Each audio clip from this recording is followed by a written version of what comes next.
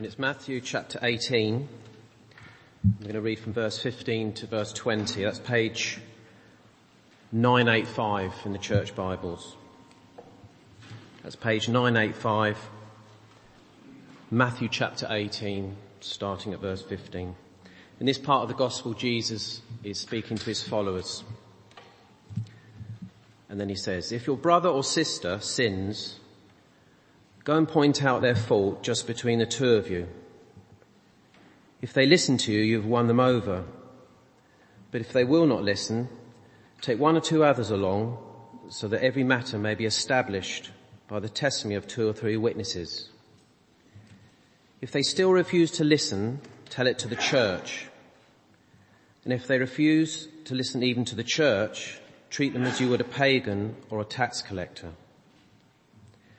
Truly I tell you, whatever you bind on earth will be bound in heaven, and whatever you loose on earth will be loosed in heaven. Again, truly I tell you that if 2 of you on earth agree about anything they ask for, it will be done for them by my Father in heaven. For where 2 or 3 gather in my name, there am I with them. I've been asked to pray for Stephen before he comes up, and for us as we hear God's word. So let's all pray. Lord God, we bow before you. We praise you that you're a God who speaks to us. And we believe that you have a message for us from your word this morning. We trust that you've guided Stephen as he's prepared to teach your word to us. We pray that you'd enable him to deliver the message you have for us. Give him boldness, give him strength. May he know your presence, and Lord, may we be taught and instructed in your word, that Christ would be formed in us, that his life will be demonstrated in our lives. May we have grace to hear and do as you say for his sake. Amen. Thanks, Marcus. My name's Stephen. I'm the youth minister at Bishop Hannington Church. Great to see you this morning. And when I was in college, a friend of mine gave me some advice. He said, Stephen, I need to teach you something here. I need to teach you some pearls of wisdom for you. I was like, yes, tell me more. And he said, here you go, a phrase that will help you in all of life. NMP. I was like, what? NMP? What does that mean? He's like, NMP, right? Not my problem. And so this became a little like motto of mine for the next few years. So like college football kit that hadn't been washed and smelled really bad. Well, NMP, not my problem. I can wear smelly kit. Happy days. Or like showers on the corridor were broken. Well, NMP, I can wash in the sink with deodorant. Lovely. Happy days, not my problem. Or like dog poo on the side of the road. Again, not my problem. NMP, I don't have a dog. It's not mine. But actually, like that advice was some of the worst advice I've ever got. Like that's absolute rubbish. Because Jesus, he's not my problem sort of guy. In fact, when it comes to dealing with sin and other people, Jesus doesn't believe in NMP. Have a look at Matthew 18 verse 15, page 985 in the Bibles. Because here's what Jesus says. If your brother or sister sins, go and point out their fault. Jesus is basically saying, your sin is my problem, my sin is your problem. Like within the church, within God's family, we look out for each other by challenging each other's sin. And like right at the start, we're going to talk about sin quite a lot this morning, so good to get ourselves clear on what sin is. In the Bible, sin is the stuff we think, we say, and we do that goes against God and his commands. And Jesus tells us in Matthew 15 that it comes from an evil heart. The stuff we say, think, and do that goes against God and his commands. And Jesus in Matthew 18, verse 15 to 20 is giving us a little how-to guide, how to deal with sin within God's family. But before that, right, we need to work out why. Like, why is your sin my problem and my sin your problem? Like, why do we deal with sin within God's family? And there's 2 big reasons. The first is this. Sin is deadly. Like sin, it damages other people. It hurts other people by what we say, what we think, and we do. We can wound others. And not only that, but Matthew 18 verse 9 in your Bibles, it says, if your eye causes you to stumble, gouge it out and throw it away. It's better for you to enter life with one eye than to have two eyes and be thrown into the fire of hell. Like Jesus outlines radical steps to deal with sin, because sin, left unchecked, left unchallenged, is vile, despicable, deadly, and it leads to destruction. And not only that, but sin is deadly, and also sin is contagious. Now, the vicar's not here this morning, so I can say this happily and freely. Like, I detest cycling. Like, I can't stand riding bikes. Anyone with me on that? Yes, thank you, good. I can't stand it. And it all started back when I was like 11 years old. I went for a cycle ride with my friend, Robbie Bremner. And like Robbie, he cycled straight across the road. And so I blindly follow him, right? And as I'm crossing that road, there's a massive like horn. Man starts shouting at me, swearing at me, like inches from being knocked down by this car. Because I blindly followed Robbie into trouble. And from that day on, I've hated cycling. But like, that's what sin does. Matthew 18 verse 7, Jesus says, woe to the world because of these things that cause people to stumble. Such things must come, but woe to the person through whom they come. He says, woe to the person who causes someone else to stumble by what they do, think, and say. Because our sin's contagious and we can affect others. So your sin's my problem, my sin's your problem, because sin is deadly. But also, we deal with sin within God's family. My sin's your problem, your sin's my problem, because we're family. Like Matthew 18 verse 15, Jesus says, if your brother or sister sins, and he's talking to his disciples here, like there's a unity, a connection, a love that exists between those who trust in Jesus. Because Jesus Christ, God's Son, died so that all who trust in him can become sons and daughters of the living God. And just a word, like, if you're not trusting Jesus today, and if you're not part of this family, well, as we go through this morning, have a look at how this family looks out for each other, cares for each other, loves each other. Because one of the amazing things about being a Christian is you get a family. A huge, diverse, amazing family that loves you and cares for you. So if you're not part of that family, why not have a little look, have a little think? And speak to us afterwards if you want to know more about how to become part of that family. Because we're family, and like, you drop everything to help family, don't you? Like, you drop everything to help others in your family who are in need. Beginning of this year, my mum wasn't doing very well at all. And so I dropped everything to go and help her. I cancelled our routed lunch in February. I missed meetings. I wasn't here at church because I was going up to London to go and see her. I was hurting for her. I was in tears for her. I was moved to help her. And so like, have a look on your row.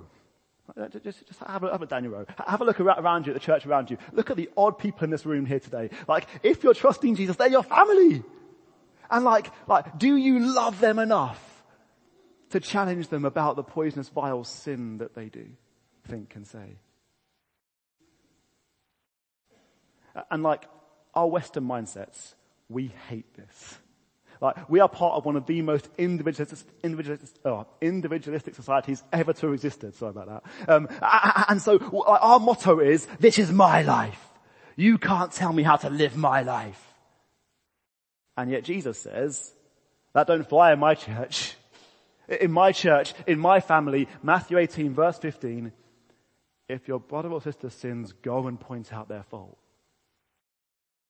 Jesus says we challenge each other's behavior. We challenge it. Because your sin's my problem, my sin's your problem, because sin is deadly, and we are family.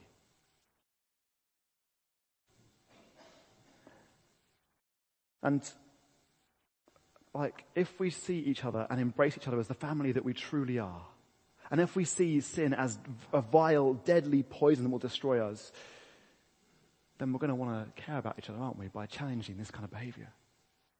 Dietrich Bonhoeffer, a legend of the past, he said this. He said, sin demands to have a man by himself. It withdraws him from community. The more isolated a person is, the more disruptive the power of sin over him. The more isolated, the more disruptive the power of sin over him. See, hidden, isolated people away from community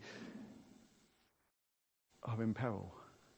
And so if that's true, like BH, are there people here who know you, like who know you deep down, who know where your sinful struggles are, your battles are, who you're accountable to, who you talk to about this kind of stuff? If not, like find those people. I've got a friend of mine who said, Stephen, slap me in the face. I'm like, oh yes, please. He said, Stephen, slap me in the face. He said, slap me in the face if I ever start talking like I'm going to leave my wife. Like, don't let me, push me back, don't let me go. Like, have those kind of conversations. See, that's why we deal with sin within the church, because your sin's my problem, my sin's your problem. That's the why. Now I'm going to have a look at the how. And to kick us off, we've got a little video to watch. So, get ready. This is exciting. Here it is.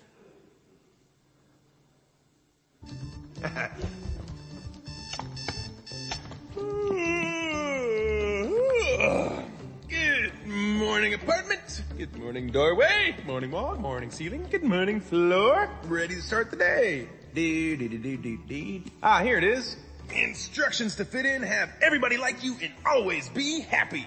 Step 1, breathe. Okay, got that one down. Step 2, greet the day, smile, and say, Good morning, city! Good morning, city! Morning, city! How you doing? Morning, city! Step 3, exercise. Jumping jacks, hit 'em. 1, 2, 3. I am so pumped up! Step 4, shower. And always be sure to keep the soap out of your ass! Shave your face, brush your teeth, comb your hair. Wear clothes. Oop, almost forgot that one. No, not that, wrong. And that's it, check. Step 9, eat a complete breakfast with all the special people in your life. Hey, Planty, what do you want to do this morning? Watch TV? Me too! There's a little insight into my morning routine. But that's a little how-to guide, like like Lego instructions, how-to. And that's what Jesus gives us here in Matthew 18, a little how-to guide. Only his how-to guide is how to deal with sin within the church, within God's family. And again, this is within God's family. So this is for people who aren't trusting, who are trusting Jesus and who are brothers and sisters. And see, it's a 3-step program, right? Step 1, verse 15. If your brother or sister sins, go and point out their fault, just between the two of you.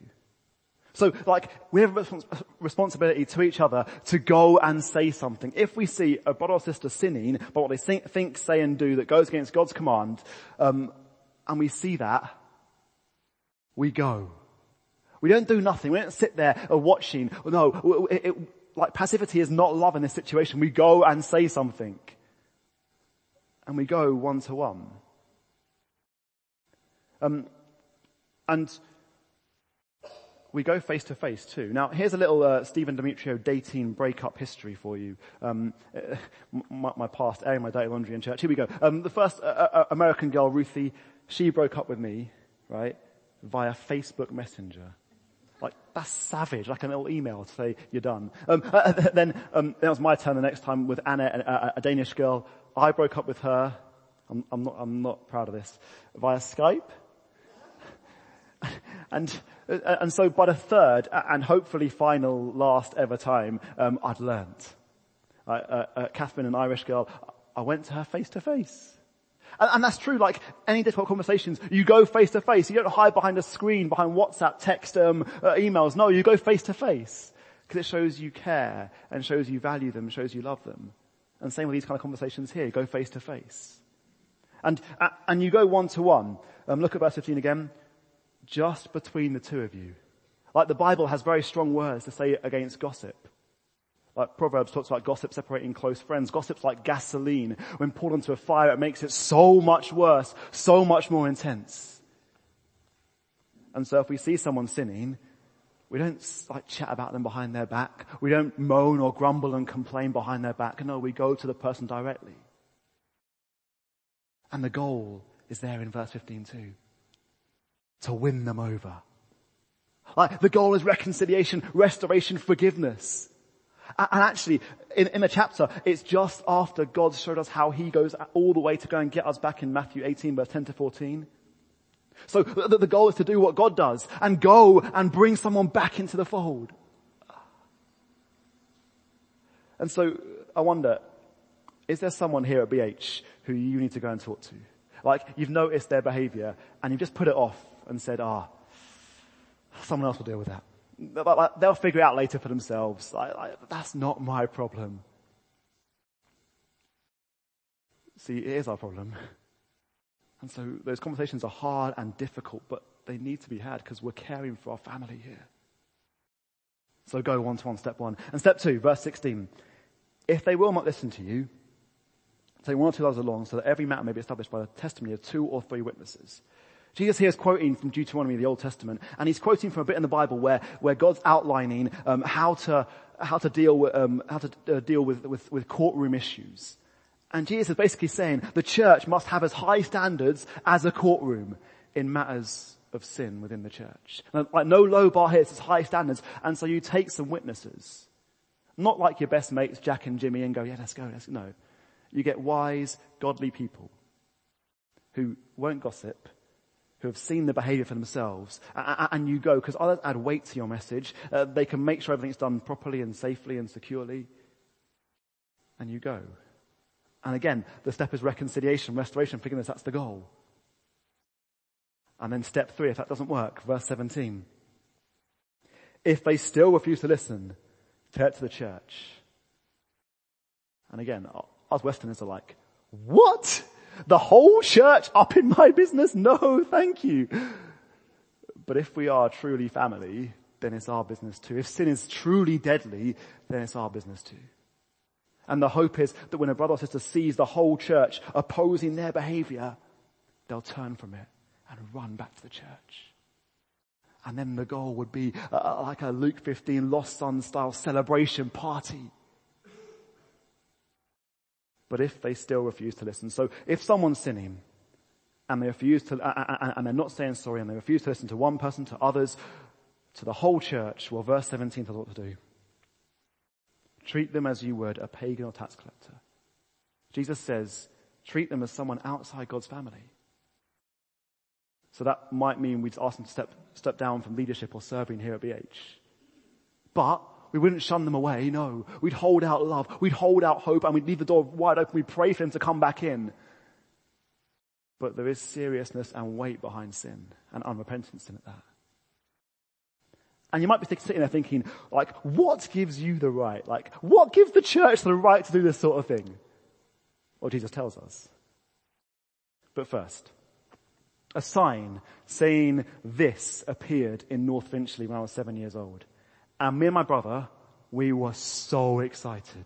We saw that and we were like, oh my word, one of these is coming to North Finchley. Yes! And there's a big shop too. We were so pumped, a sweet shop in North Finchley. And so imagine our shock and horror when this shows up. A running shop. Like, devastated. We'd read it like we wanted to read. We wanted sweets and instead we got sweat. Like, and actually, like, that's how we can treat the Bible too. See, we can read the Bible how we want to read it and not read it as actually what God says to us. And like Matthew 18 verse 20, I used to read that this way. Here's what it says. It says, where 2 or 3 gather together in my name, there am I with them. In my younger days, I read this as a promise that when we were really small in a prayer meeting, it was okay because Christ was there with us. But that's not what it's saying. Not at all. In fact, the context doesn't allow us to say that. See, our God is the omnipresent God, the God who is absolutely everywhere, whom we cannot escape from. David says, where can I flee from your spirit, God? And God's spirit lives inside Christians. There's no escaping God. Like God is everywhere. Where there's 1 of us, 2 of us, 3 of us, 123 of us, He's there. Which is a little reminder for us to make sure we're reading the Bible carefully. And checking the context. And reading what God actually says and not what we'd like Him to say. Because Matthew 18 verse 20, look at those words, where 2 or 3 are gathered in my name. That's appeared in verse 16 already. See, Jesus is basically saying, the church has my backing, my authority in dealing with sin. I'm with you when you deal with sin within the church. And what the church does in excluding and welcoming people into its family is an outworking as what's going on in heaven is binding and loosing. That's what Christ is saying. He's adding weight behind a challenge. Which means we have to respond rightly. We need to listen. Verse 15, Jesus says, listen. Verse 16, listen. Verse 17, listen. Verse 17, listen. When challenged, we respond by listening. And now, our natural reaction will not be listen. Our natural reaction will either be a hedgehog or squirrel, right? Hedgehog. Oh, he's so cute. But hedgehogs, they turn into a little ball and get all spiky and prickly. And so when challenged, our reaction will be defensive and try and poke someone back and get angry and offended and hurt. Or we'll be a squirrel. And when challenged, what do squirrels do? They bolt! And so when challenged, we'll ignore the person who's challenged us, we'll blank them, we'll avoid them. We might avoid church, we might avoid small group. Hedgehog or squirrel. But Jesus says, listen. Listen. Because when a brother or sister comes to you and challenges you, they're coming, it's taking guts to do that, it's taking love to do that, and they're hopefully coming to help you get rid of that vile disease of sin. So listen. And take it to God and ask Him, how can I change? Listen. And before we start doing this as a church, before we start rushing off and rebuking every single person we see within the church, 2 safeguards to remember. The first one, remember the plank. Here it is. There we go. Remember the plank. Jesus in Matthew 7 says, first take the plank out of your own eye, and then you will see clearly to remove the speck from your brother's eye. He's saying, check yourself first. Maybe pray a little prayer Lord, show me myself. Show me my sin before you challenge someone else. Check yourself first and check your motives too. Are you going out of jealousy, out of anger, out of self-righteousness, out of pride? Or are you going out of love to win your brother or sister back? Remember the plank. And secondly, second safeguard is speak the truth in love. It's what Ephesians 4 verse 15 says. It says, speaking the truth in love, we will grow to become in every respect mature. And most of us are good at one of those things. We're either love speakers or truth speakers. Me, I'm a truth speaker. So I come across judgmental, harsh, cold, blunt. But others of us might be love speakers and we come across warm and cuddly and it's okay, don't worry about that. And we brush over stuff. But Jesus says, speak the truth in love. So it's saying the hard and difficult things, but gently and lovingly. Challenging with kindness. And so, BH family, I thought we'd do something together as a response to what we've read in Matthew 18. Here's some words I'd love us to speak as a church, and I think would be a great thing for us to do. So have a read of them. And if you can't say those words, don't worry. You don't have to say them. I'm not going to force you to say them. But this is a great thing for us to do.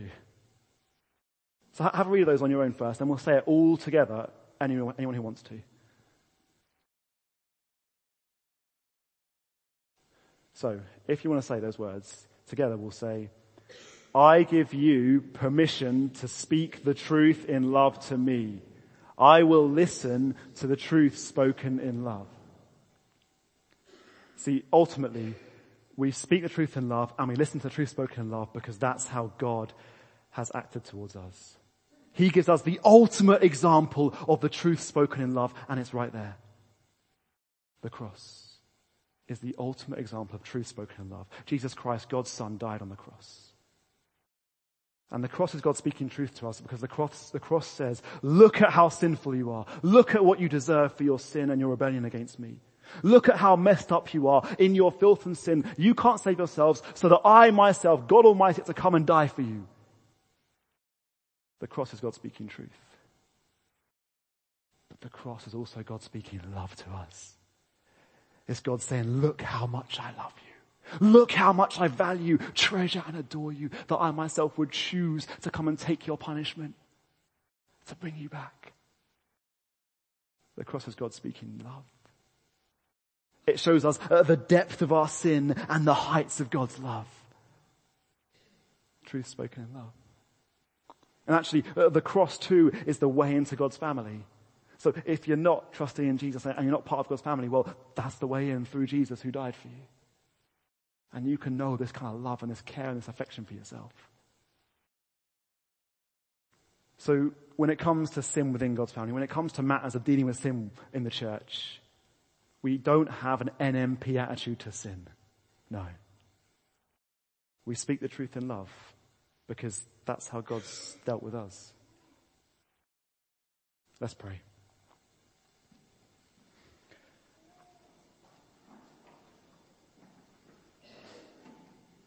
Father God, thank you so much for Jesus. Thank you that he is you speaking truth to us and you speaking love to us.